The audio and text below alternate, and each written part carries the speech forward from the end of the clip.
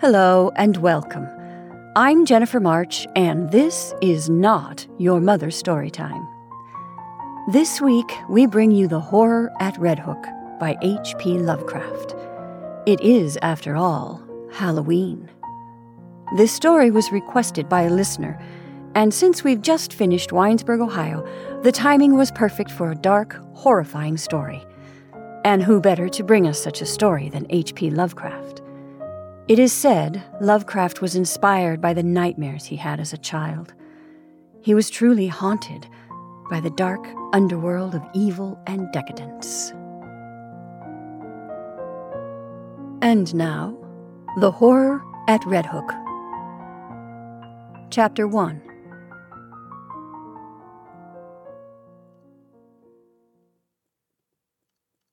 Not many weeks ago, on a street corner in the village of Pascoag, Rhode Island, a tall, heavily built, and wholesome-looking pedestrian furnished much speculation by a singular lapse of behavior.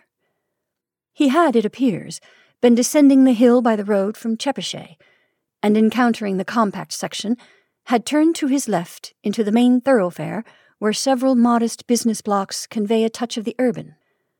At this point, without visible provocation, he committed his astonishing lapse.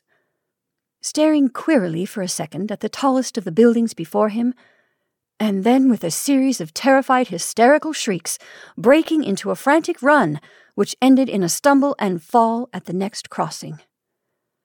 Picked up and dusted off by ready hands, he was found to be conscious, organically unhurt, and evidently cured of his sudden nervous attack. He muttered some shamefaced explanations involving a strain he had undergone, and with downcast glance turned back up the Chepachet road, trudging out of sight without once looking behind him.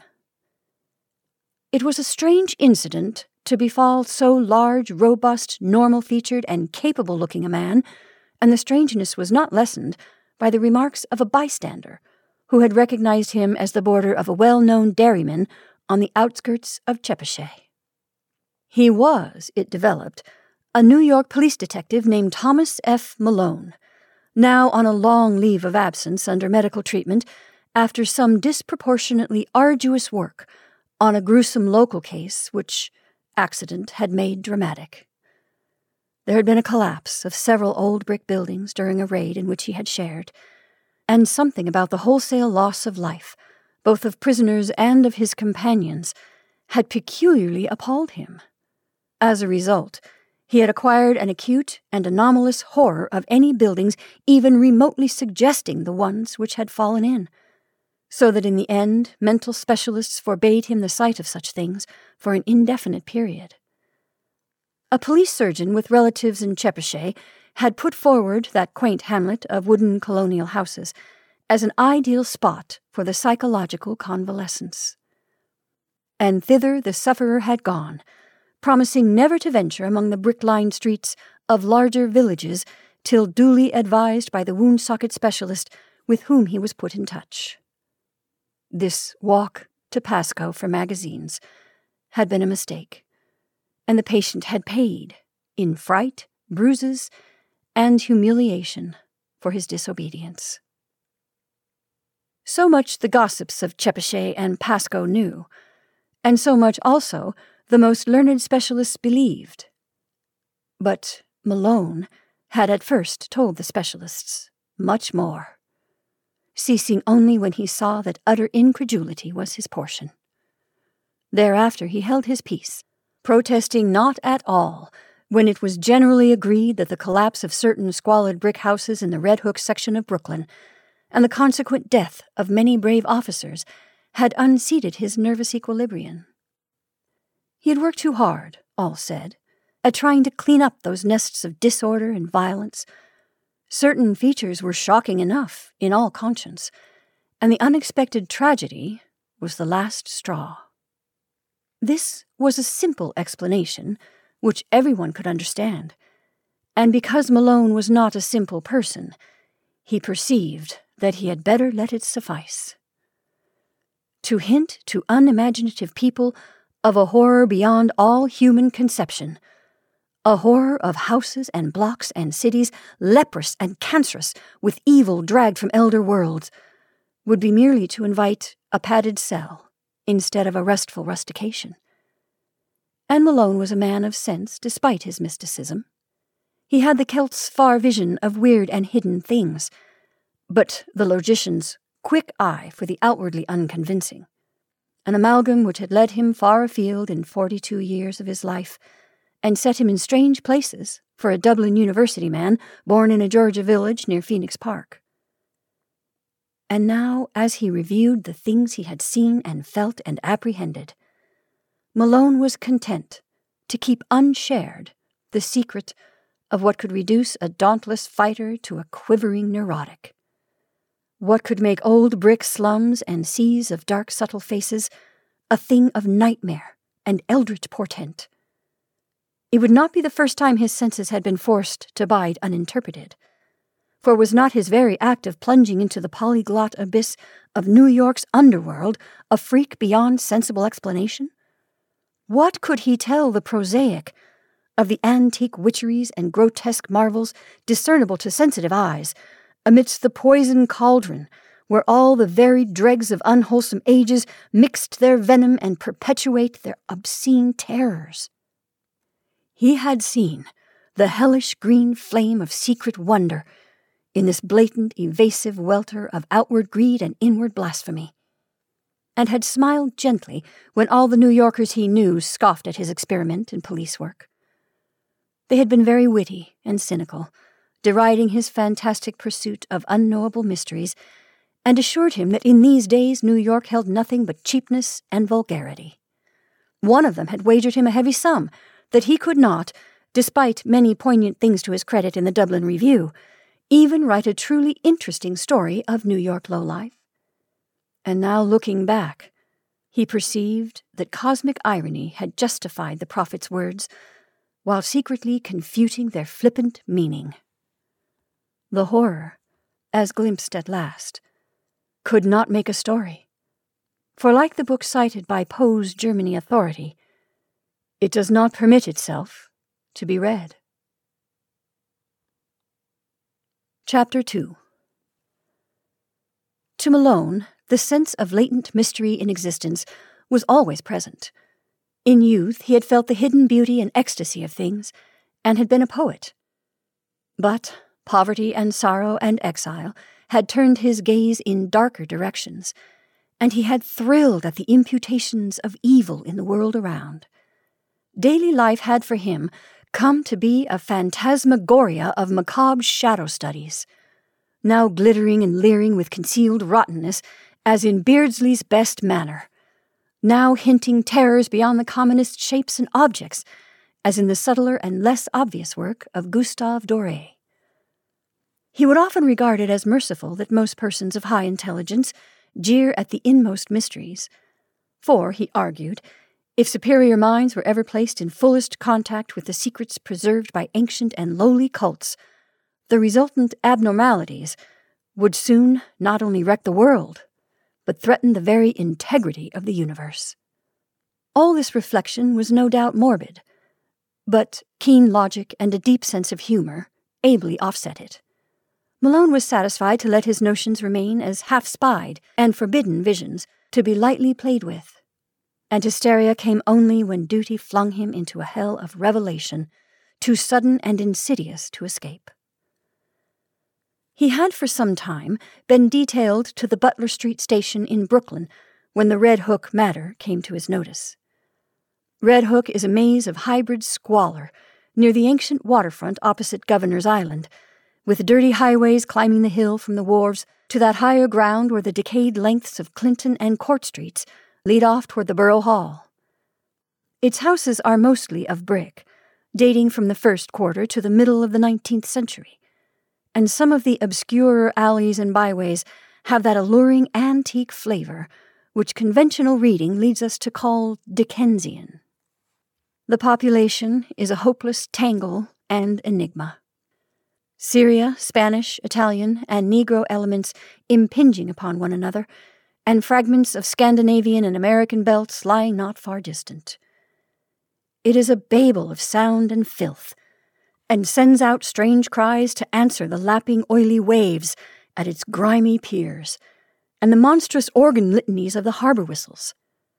Here long ago a brighter picture dwelt, the clear-eyed mariners on the lower streets, and homes of taste and substance where the larger houses line the hill.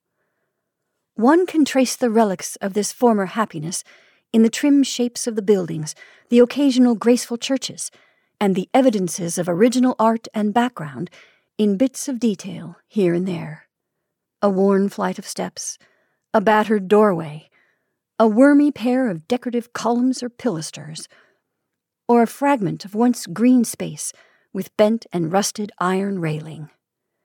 The houses are generally in solid blocks, and now and then a many-windowed cupola arises to tell the days when the households of captains and shipowners watched the sea. From this tangle of material and spiritual putrescence, the blasphemies of 100 dialects assail the sky. Hordes of prowlers reel, shouting and singing along the lanes and thoroughfares. Occasional furtive hands suddenly extinguish lights and pull down curtains, and swarthy, sin-pitted faces disappear from windows when visitors pick their way through. Policemen despair of order or reform, and seek rather to erect barriers protecting the outside world from the contagion. The clang of the patrol is answered by a kind of spectral silence, and such prisoners as are taken are never communicative. Visible offenses are as varied as the local dialects, and run the gamut from the smuggling of rum and prohibited aliens through diverse stages of lawlessness and obscure vice to murder and mutilation in their most abhorrent guises. That these visible affairs are not more frequent is not the neighborhood's credit, unless the power of concealment be an art demanding credit. More people enter Red Hook than leave it, or at least than leave it by the landward side, and those who are not loquacious are the likeliest to leave. Malone found in this state of things a faint stench of secrets more terrible than any of the sins denounced by citizens and bemoaned by priests and philanthropists. He was conscious, as one who united imagination with scientific knowledge, that modern people under lawless conditions tend uncannily to repeat the darkest instinctive patterns of primitive, half-ape savagery in their daily life and ritual observances. And he often viewed with an anthropologist's shudder the chanting, cursing processions of bleary-eyed and pockmarked young men which wound their way along in the dark small hours of the morning. One saw groups of these youths incessantly, sometimes in leering vigils on street corners, sometimes in doorways, playing eerily upon cheap instruments of music, sometimes in stupefied dozes or indecent dialogues around cafeteria tables near Borough Hall, and sometimes in whispering converse around dingy taxicabs drawn up at the high stoops of crumbling and closely shuttered old houses. They chilled and fascinated him more than he dared to confess to his associates on the force, for he seemed to see in them some monstrous thread of secret continuity, some fiendish, cryptical, and ancient pattern utterly beyond and below the sorted mass of facts and habits and haunts listed with such conscientious technical care by the police. They must be, he felt inwardly, the heirs of some shocking and primordial tradition, the sharers of debased and broken scraps from cults and ceremonies older than mankind. Their coherence and definiteness suggested it, and it showed in the singular suspicion of order which lurked beneath their squalid disorder. He had not read in vain such treatises as Miss Murray's Witch Cult in Western Europe, and knew that up to recent years there had certainly survived among peasants and furtive folk a frightful and clandestine system of assemblies and orgies descended from dark religions antedating the Aryan world, and appearing in popular legends as black masses and witches' sabbaths. That these hellish vestiges of old Turanian Asiatic magic and fertility cults were even now wholly dead, he could not for a moment suppose, and he frequently wondered how much older and how much blacker than the very worst of the muttered tales some of them might really be. Chapter 3. It was the case of Robert Sidum which took Malone to the heart of things in Red Hook. Sidum was a lettered recluse of ancient Dutch family, possessed originally of barely independent means, and inhabiting the spacious but ill-preserved mansion which his grandfather had built in Flatbush, when that village was little more than a pleasant group of colonial cottages surrounding the steepled and ivy-clad Reformed church, with its iron-railed yard of Netherlandish gravestones. In his lonely house, set back from Martenth Street, amid a yard of venerable trees, Sidum had read and brooded for some 6 decades, except for a period of generation before, when he had sailed for the old world and remained out of sight for 8 years.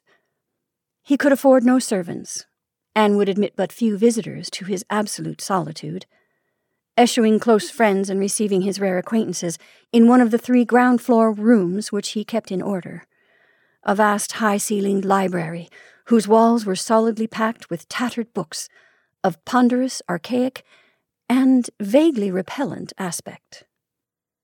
The growth of the town and its final absorption in the Brooklyn district had meant nothing to Sidum, and he had come to mean less and less to the town. Elderly people still pointed him out on the streets, but to most of the recent population he was merely a queer, corpulent old fellow whose unkempt white hair, stubbly beard, shiny black clothes, and gold-headed cane earned him an amused glance, and nothing more. Malone did not know him by sight till duty called him to the case, but had heard of him indirectly as a really profound authority on medieval superstition, and had once idly meant to look up an out-of-print pamphlet of his on the Kabbalah and the Faustus legend, which a friend had quoted from memory. Sidum became a case when his distant and only relatives sought court pronouncements on his sanity. Their action seemed sudden to the outside world, but was really undertaken only after prolonged observance and sorrowful debate. It was based on certain odd changes in his speech and habits, wild references to impending wonders, and unaccountable hauntings of disreputable Brooklyn neighborhoods. He had been growing shabbier and shabbier with the years, and now prowled about like a veritable mendicant, seen occasionally by humiliated friends in subway stations, or loitering on the benches around Borough Hall, in conversation with groups of swarthy, evil-looking strangers. When he spoke, it was to babble of unlimited powers almost within his grasp, and to repeat with knowing leers such mystical words or names as Sephiroth, Ashmodai, and Samael. The court action revealed that he was using up his income and wasting his principal in the purchase of curious tomes imported from London and Paris, and in the maintenance of a squalid basement flat in the Red Hook district, where he spent nearly every night, receiving odd delegations of mixed rowdies and foreigners, and apparently conducting some kind of ceremonial service behind the green blinds of secretive windows. Detectives assigned to follow him reported strange cries and chants and prancing of feet filtering out from these nocturnal rites, and shuddered at their peculiar ecstasy and abandon, despite the commonness of weird orgies in that sodden section. When, however, the matter came to a hearing, Sidum managed to preserve his liberty. Before the judge his manner grew urbane and responsible, and he freely admitted the queerness of demeanor and extravagant cast of language into which he had fallen through excessive devotion to study and research. He was, he said, engaged in the investigation of certain details of European tradition which required the closest contact with foreign groups and their songs and folk dances. The notion that any low secret society was preying upon him, as hinted by his relatives, was obviously absurd, and showed how sadly limited was their understanding of him and his work. Triumphing with his calm explanations, he was suffered to depart unhindered, and the paid detectives of Sidum's, Corlier's, and Van Brunt's were withdrawn in resigned disgust. It was here that an alliance of federal inspectors and police, Malone with them, entered the case. The law had watched the Sidum action with interest, and had in many instances been called upon to aid the private detectives. In this work, it developed that Sidam's new associates were among the blackest and most vicious criminals of Red Hook's devious lanes, and that at least a third of them were known and repeated offenders in the matter of thievery, disorder, and the importation of illegal immigrants. Indeed, it would not have been too much to say that the old scholar's particular circle coincided almost perfectly with the worst of the organized cliques which smuggled ashore certain nameless and unclassified Asian dregs wisely turned back by Ellis Island. In the teeming rookeries of Parker Place, since renamed, where Sidam had his basement flat, there had grown up a very unusual colony of unclassified slant-eyed folk who used the Arabic alphabet, but were eloquently repudiated by the great mass of Syrians in and around Atlantic Avenue.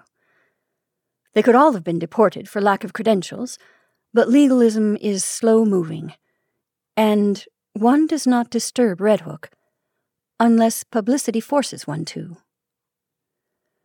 These creatures attended a tumble-down stone church, used Wednesdays as a dance hall, which reared its Gothic buttresses near the vilest part of the waterfront. It was nominally Catholic, but priests throughout Brooklyn denied the place all standing and authenticity, and policemen agreed with them when they listened to the noises it emitted at night.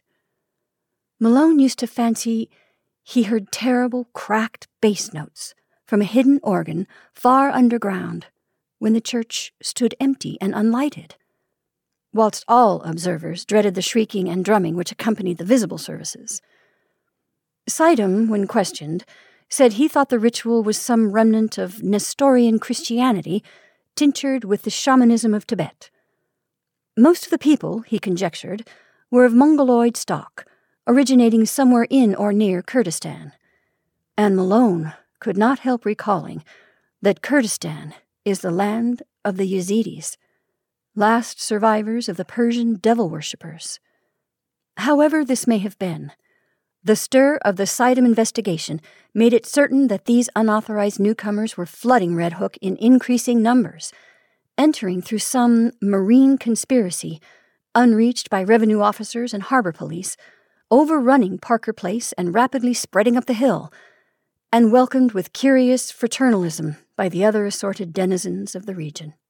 Their squat figures and characteristic squinting physiognomies, grotesquely combined with flashy American clothing, appeared more and more numerously among the loafers and nomad gangsters of the Borough Hall section, till at length it was deemed necessary to compute their numbers, ascertain their sources and occupations, and find, if possible, a way to round them up and deliver them to the proper immigration authorities.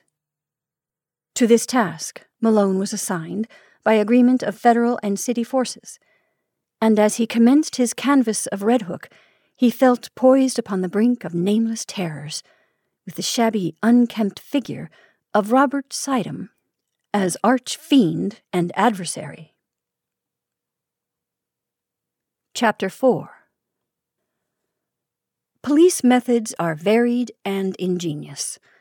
Malone, through unostentatious rambles, carefully casual conversations, well-timed offers of hip-pocket liquor, and judicious dialogues with frightened prisoners, learned many isolated facts about the movement whose aspect had become so menacing. The newcomers were indeed Kurds, but of a dialect obscure and puzzling to exact philology. Such of them as worked lived mostly as dockhands and unlicensed peddlers, though frequently serving in Greek restaurants and tending corner newsstands. Most of them, however, had no visible means of support, and were obviously connected with underworld pursuits, of which smuggling and bootlegging were the least indescribable. They had come in steamships, apparently tramp freighters, and had been unloaded by stealth on moonless nights in rowboats, which stole under a certain wharf and followed a hidden canal to a secret subterranean pool beneath a house. This wharf, canal, and house Malone could not locate, for the memories of his informants were exceedingly confused, while their speech was to a great extent beyond even the ablest interpreters. Nor could he gain any real data on the reasons for their systematic importation. They were reticent about the exact spot from which they had come, and were never sufficiently off guard to reveal the agencies which had sought them out and directed their course. Indeed, they developed something like acute fright when asked the reasons for their presence. Gangsters of other breeds were equally taciturn, and the most that could be gathered was that some god or great priesthood had promised them unheard-of powers and supernatural glories, and rulerships in a strange land.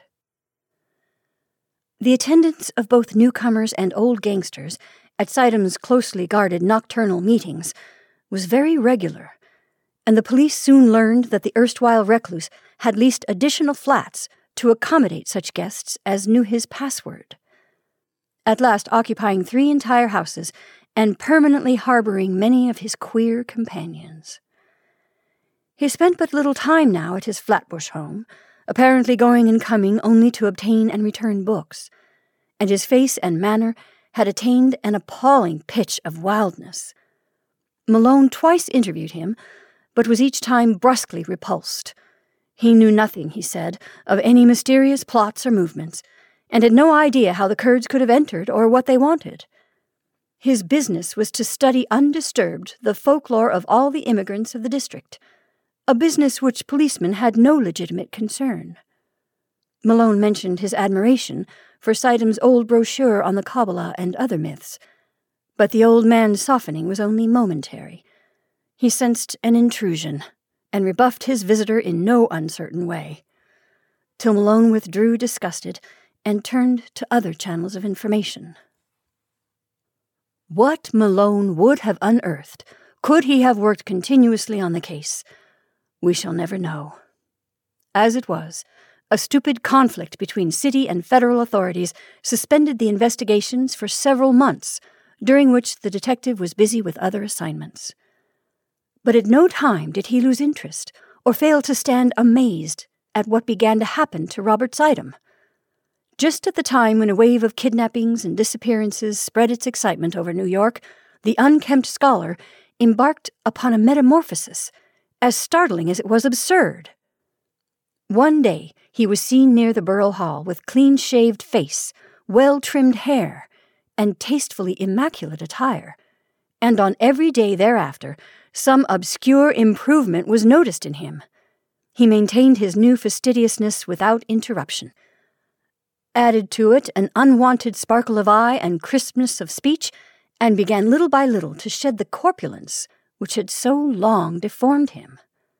Now frequently taken for less than his age, he acquired an elasticity of step and buoyancy of demeanor to match the new tradition, and showed a curious darkening of the hair, which somehow did not suggest dye. As the months passed, he commenced to dress less and less conservatively, and finally astonished his new friends by renovating and redecorating his Flatbush mansion, which he threw open in a series of receptions, summoning all the acquaintances he could remember, and extending a special welcome to the fully forgiven relatives who had so lately sought his restraint. Some attended through curiosity, others through duty. But all were suddenly charmed by the dawning grace and urbanity of the former hermit. He had, he asserted, accomplished most of his allotted work, and having just inherited some property from a half-forgotten European friend, was about to spend his remaining years in a brighter second youth, which ease, care, and diet had made possible to him. Less and less he was seen at Red Hook, and more did he move in the society to which he was born. Policemen noted a tendency of the gangsters to congregate at the old stone church and dance hall, instead of at the basement flat in Parker Place, though the latter and its recent annexes still overflowed with noxious life. Then 2 incidents occurred, wide enough apart, but both of intense interest in the case as Malone envisaged it. One was a quiet announcement in the Eagle of Robert Sitem's engagement to Miss Cornelia Garretson of Bayside, a young woman of excellent position and distantly related to the elderly bridegroom-elect, whilst the other was a raid on the dance hall church by city police after a report that the face of a kidnapped child had been seen for a second at one of the basement windows. Malone had participated in this raid and studied the place with much care when inside, Nothing was found. In fact, the building was entirely deserted when visited. But the sensitive Celt was vaguely disturbed by many things about the interior. There were crudely painted panels he did not like, panels which depicted sacred faces with peculiarly worldly and sardonic expressions, and which occasionally took liberties that even a layman's sense of decorum could scarcely countenance. Then, too, he did not relish the Greek inscription on the wall above the pulpit, an ancient incantation which he had once stumbled upon in Dublin college days, and which read, literally translated, "O friend and companion of night, thou who rejoicest in the baying of dogs and spilt blood, who wanderest in the midst of shadows among the tombs, who longest for blood and bringest terror to mortals, Gorgo, Mormo, thousand-faced moon, look favorably on our sacrifices." When he read this, he shuddered, and thought vaguely of the cracked bass organ notes he fancied he had heard beneath the church on certain nights. He shuddered again at the rust around the rim of a metal basin which stood on the altar, and paused nervously when his nostrils seemed to detect a curious and ghastly stench from somewhere in the neighborhood. That organ memory haunted him, and he explored the basement with particular assiduity before he left. The place was very hateful to him. Yet, after all, were the blasphemous panels and inscriptions more than mere crudities perpetrated by the ignorant?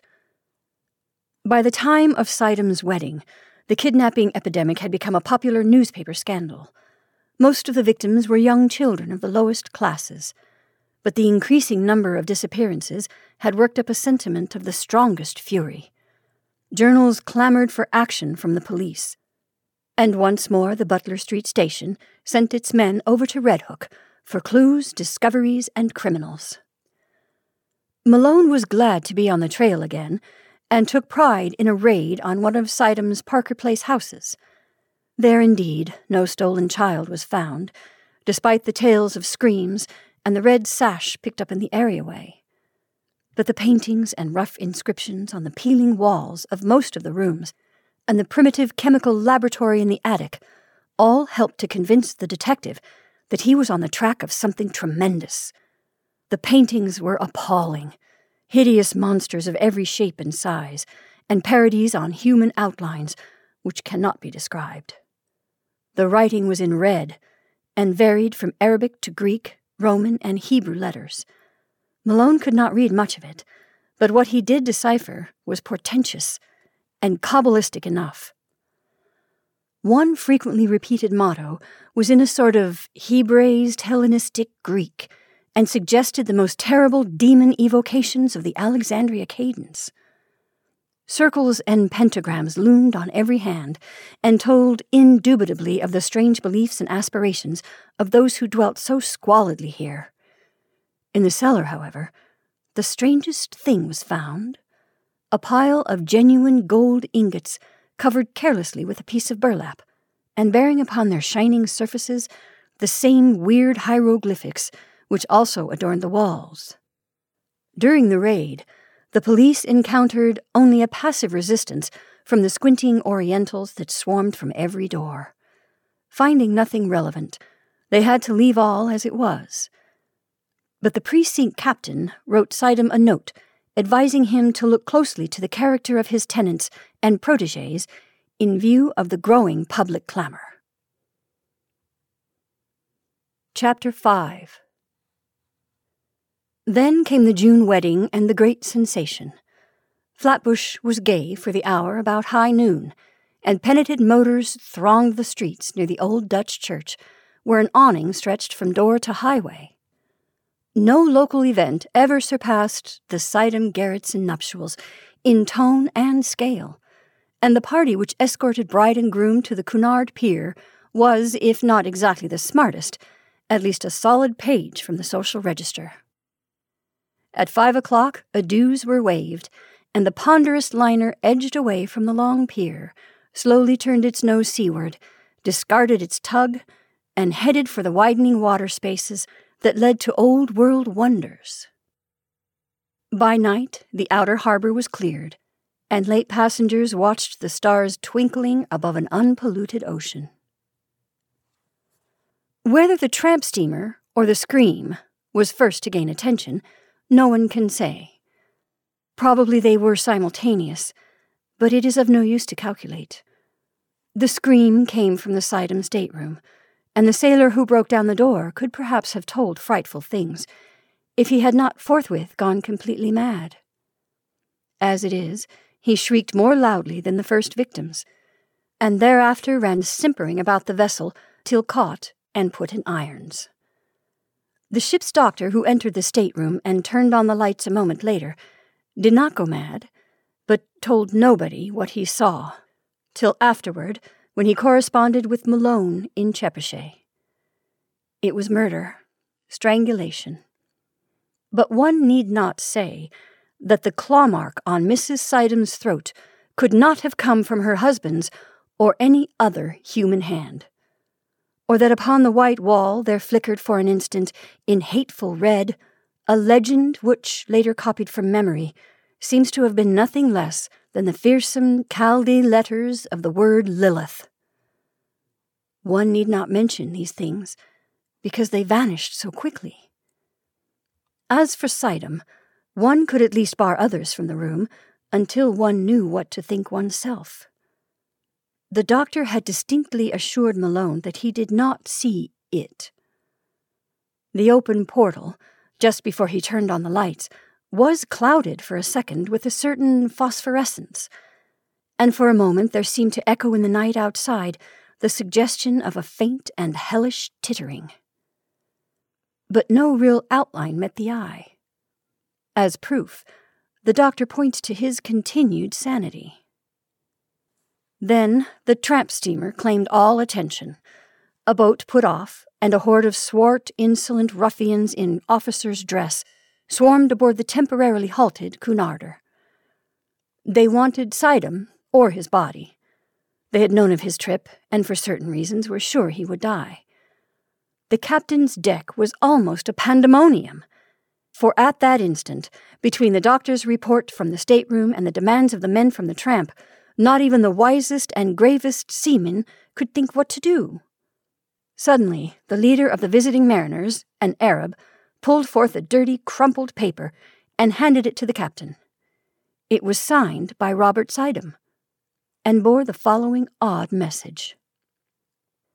In case of sudden or unexplained accident or death on my part, please deliver me or my body unquestioningly into the hands of the bearer and his associates. Everything for me, and perhaps for you, depends on absolute compliance. Explanations can come later. Do not fail me now. Robert Sidham. Captain and doctor looked at each other, and the latter whispered something to the former. Finally they nodded rather helplessly and led the way to the Sidham stateroom. The doctor directed the captain's glance away as he unlocked the door and admitted the strange seaman. Nor did he breathe easily till they filed out with their burden after an unaccountable long period of preparation. It was wrapped in bedding from the berths, and the doctor was glad that the outlines were not very revealing. Somehow the men got the thing over the side and away to their tramp steamer without uncovering it. The Cunarder started again, and the doctor and a ship's undertaker sought out the Sidham stateroom to perform what last services they could. Once more, the physician was forced to reticence, and even to mendacity, for a hellish thing had happened. When the undertaker asked him why he had drained off all of Mrs. Sidham's blood, he neglected to affirm that he had not done so. Nor did he point to the vacant bottle spaces on the rack, or to the odor in the sink, which showed the hasty disposition of the bottle's original contents. The pockets of those men, if men they were, had bulged damnably when they left the ship. 2 hours later, and the world knew by radio all that it ought to know of the horrible affair. Chapter 6. That same June evening, without having heard a word from the sea, Malone was desperately busy among the alleys of Red Hook. A sudden stir seemed to permeate the place, and as if appraised by grapevine telegraph of something singular, the denizens clustered expectantly around the dance hall church and the houses in Parker Place. 3 children had just disappeared, blue-eyed Norwegians from the streets toward Gowanus, and there were rumors of a mob forming among the sturdy Vikings of that section. Malone had for weeks been urging his colleagues to attempt a general cleanup, and at last, moved by conditions more obvious to their common sense than the conjectures of a Dublin dreamer, they had agreed upon a final stroke. The unrest and menace of this evening had been the deciding factor, and just about midnight, a raiding party recruited from 3 stations descended upon Parker Place and its environs. Doors were battered in, stragglers arrested, and candle-lighted rooms forced to disgorge unbelievable throngs of mixed foreigners in figured robes, mitres, and other inexplicable devices. Much was lost in the melee, for objects were thrown hastily down unexpected shafts, and betraying odors deadened by the sudden kindling of pungent incense. But spattered blood was everywhere, and Malone shuddered whenever he saw a brazier or altar from which the smoke was still rising. He wanted to be in several places at once, and decided on Sidham's basement flat, only after a messenger had reported the complete emptiness of the dilapidated dance hall church. The flat, he thought, must hold some due to a cult, of which the occult scholar had so obviously become the center and leader, and it was with real expectancy that he ransacked the musty rooms, noted their vaguely carnal odor, and examined the curious books, instruments, gold ingots, and glass stopper bottles scattered carelessly here and there. Once, a lean black-and-white cat edged between his feet and tripped him, overturning at the same time a beaker half full of a red liquid. The shock was severe, and to this day Malone is not certain of what he saw. But in dreams, he still pictures that cat as it scuttled away with certain monstrous alterations and peculiarities. Then came the locked cellar door, and the search for something to break it down. A heavy stool stood near, and its tough seat was more than enough for the antique panels. A crack formed and enlarged, and the whole door gave way. But from the other side, whence poured a howling tumult of ice-cold wind, with all the stenches of the bottomless pit, and whence reached a sucking force not of earth or heaven, which, coiling satiently about the paralyzed detective, dragged him through the aperture and down unmeasured spaces, filled with whispers and wails, and gusts of mocking laughter. Of course it was a dream. All the specialists have told him so, and he has nothing to prove the contrary. Indeed, he would rather have it thus, for then the sight of old brick slums and dark foreign faces would not eat so deeply into his soul.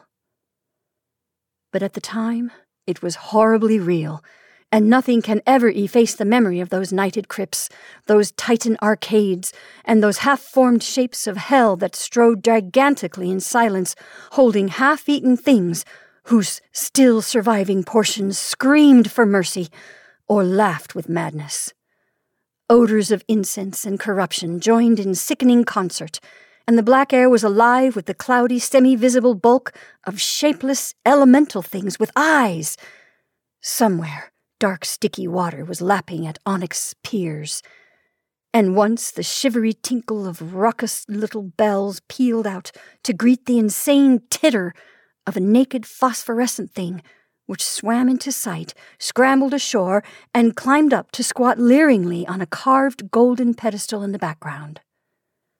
Avenues of limitless night seemed to radiate in every direction, till one might fancy that here lay the root of a contagion destined to sicken and swallow cities, and engulf nations in the fetter of hybrid pestilence. Here cosmic sin had entered, and festered by unhallowed rites, had commenced the grinning march of death that was to rot us all to fungus abnormalities, too hideous for the grave's holding. Satan here held his Babylonish court, and in the blood of stainless childhood, The leprous limbs of phosphorescent Lilith were laved. Incubi and succubi howled praise to Hecate, and headless moon calves bleated to the Magna Mater. Goats leaped to the sound of thin accursed flutes, and Agapans chased endlessly after misshapen fawns over rocks twisted like swollen toads. Moloch and Ashtaroth were not absent. For in this quintessence of all damnation, the bounds of consciousness were let down, and man's fancy lay open to vistas of every realm of horror and every forbidden dimension that evil had the power to mold. The world and nature were helpless against such assaults from unsealed wells of night. Nor could any sign or prayer check the Walpurgis riot of horror which had come when a sage, with the hateful key, had stumbled on the hoard with the locked and brimming coffer of transmitted demon lore.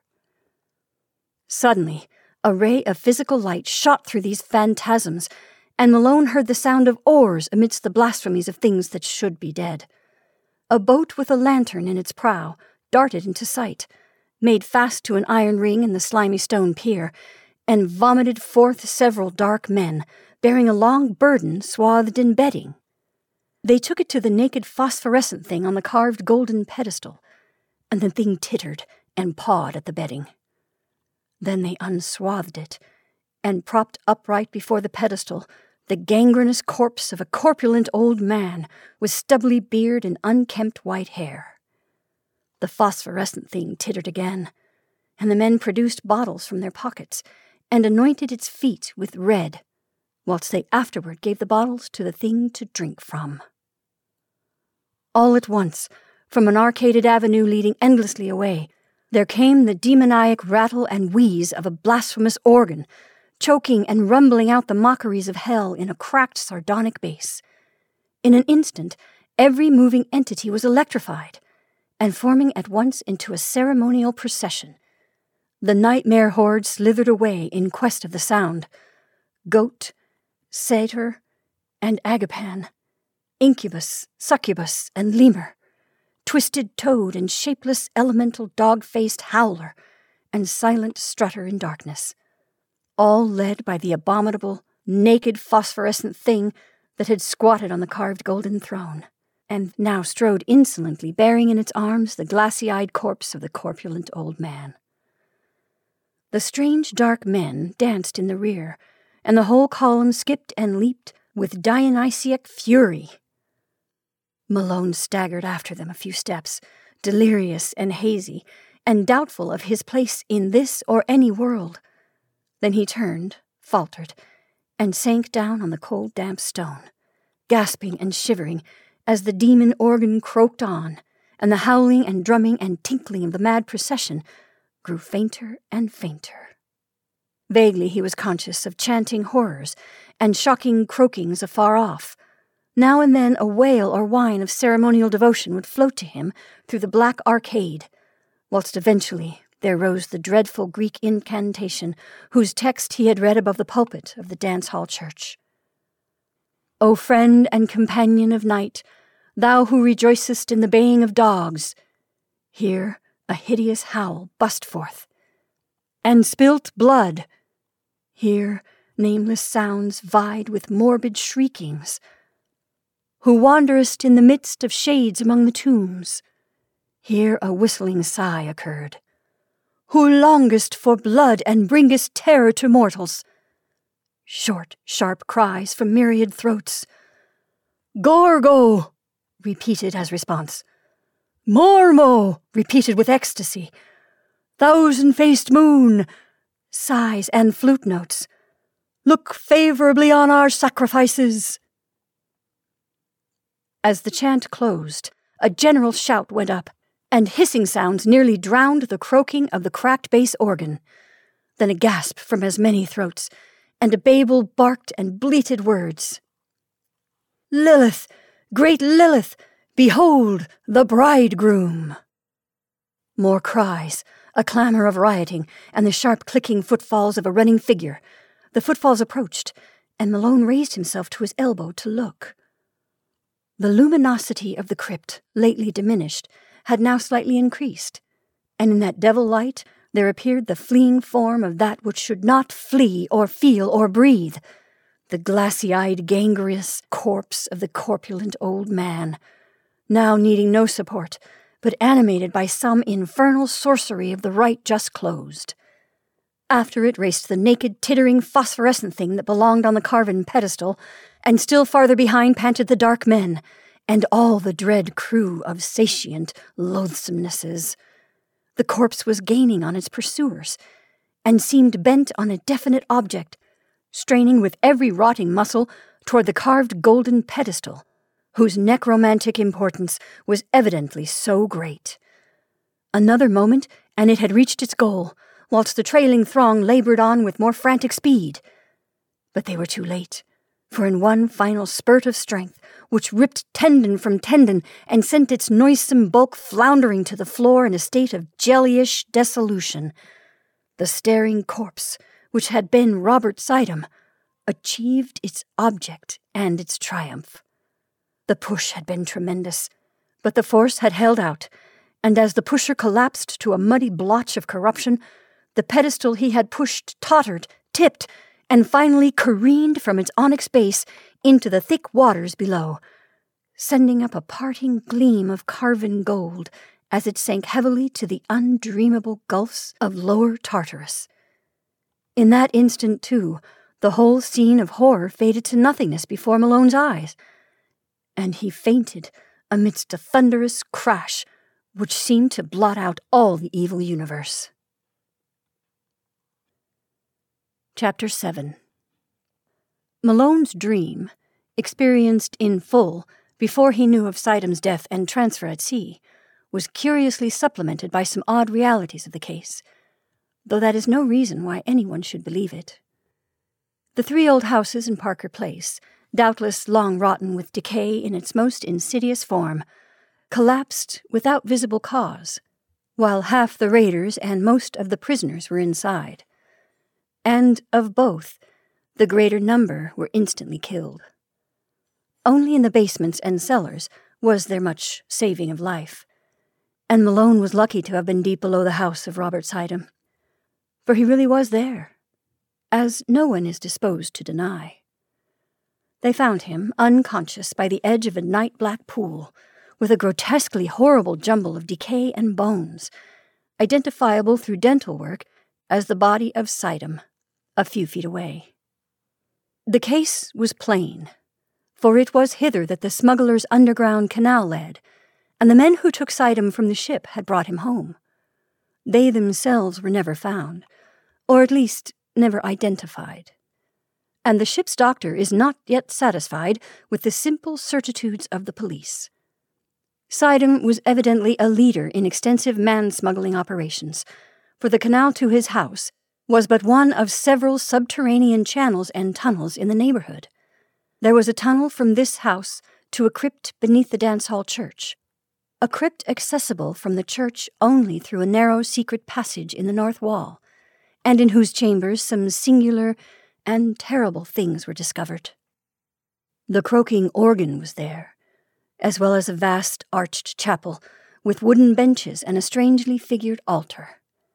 The walls were lined with small cells, in 17 of which, hideous to relate, solitary prisoners in a state of complete idiocy were found chained, including 4 mothers with infants of disturbingly strange appearance. These infants died soon after exposure to the light, a circumstance which the doctors thought rather merciful. Nobody but Malone, among those who inspected them, remembered the somber question of old Del Rio. Have there ever been demons, incubi and succubi, and from such a union can offspring be born? Before the canals were filled up, they were thoroughly dredged, and yielded forth a sensational array of sawed and split bones of all sizes. The kidnapping epidemic, very clearly, had been traced home, though only 2 of the surviving prisoners could by any legal thread be connected to it. These men are now in prison, since they failed of conviction as accessories in the actual murders. The carved golden pedestal or throne so often mentioned by Malone as of primary occult importance, was never brought to light. Though at one place, under the Sidham house, the canal was observed to sink into a well too deep for dredging. It was choked up at the mouth and cemented over when the cellars of the new houses were made. But Malone often speculates on what lies beneath. The police, satisfied that they had shattered a dangerous gang of maniacs and man-smugglers, turned over to the federal authorities the unconvicted Kurds, who, before their departure, were conclusively found to belong to the Yazidi clan of devil worshippers. The tram ship and its crew remain an elusive mystery. Those cynical detectives are once more ready to combat its smuggling and rum-running ventures. Malone thinks these detectives show a sadly limited perspective in their lack of wonder at the myriad unexplainable details and the suggestive obscurity of the whole case. Though he is just as critical of the newspapers, which saw only a morbid sensation and gloated over a minor sadist cult, which they might have proclaimed a horror from the universe's very heart. But he is content to rest silent in Chepachet, calming his nervous system and praying that time may gradually transfer his terrible experience from the realm of present reality to that of picturesque and semi-mythical remoteness. Robert Sidham sleeps beside his bride in Greenwood Cemetery. No funeral was held over the strangely released bones, and relatives are grateful for the swift oblivion which overtook the case as a whole.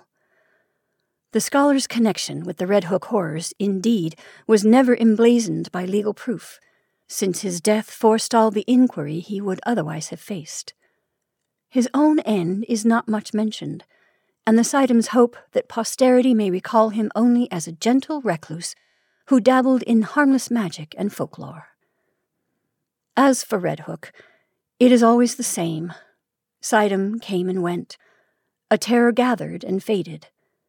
But the evil spirit of darkness and squalor broods on among the mongrels in the old brick houses, and prowling bands still parade on unknown errands past windows where lights and twisted faces unaccountably appear and disappear. Age-old horror is a hydra with 1,000 heads, and the cults of darkness are rooted in blasphemies deeper than the well of Democritus. The soul of the beast is omnipresent and triumphant, and Red Hook's legions of blear-eyed, pockmarked youths still chant and curse and howl as they file from abyss to abyss. None knows whence or whither, pushed on by blind laws of biology which they may never understand. As of old, more people enter Red Hook than leave it, on the landward side, and there are already rumors of new canals running underneath to certain centers of traffic in liquor and less mentionable things. The dance hall church is now mostly a dance hall, and queer faces have appeared at night at the windows. Lately, a policeman expressed the belief that the filled-up crypt had been dug out again, and for no simply explainable purpose. Who are we to combat poison older than history and mankind? Apes danced in Asia to those horrors, and the cancer lurks, secure and spreading, where furtiveness hides in rows of decaying brick. Malone does not shudder without cause, for only the other day an officer overheard a swarthy, squinting hag teaching a small child some whispered patois in the shadow of an areaway. He listened, and thought it very strange when he heard her repeat over and over again, "O friend and companion of night, thou who rejoicest in the baying of dogs and the spilt blood, who wanderest in the midst of shades among the tombs, who longest for blood and bringest terror to mortals. Gorgo, Mormo, thousand-faced moon, look favorably on our sacrifices." And that's our story for this evening. I hope you enjoyed The Horror at Red Hook by H.P. Lovecraft. Happy Halloween. Thank you for listening. I'm Jennifer March, and this is not Your Mother's Storytime.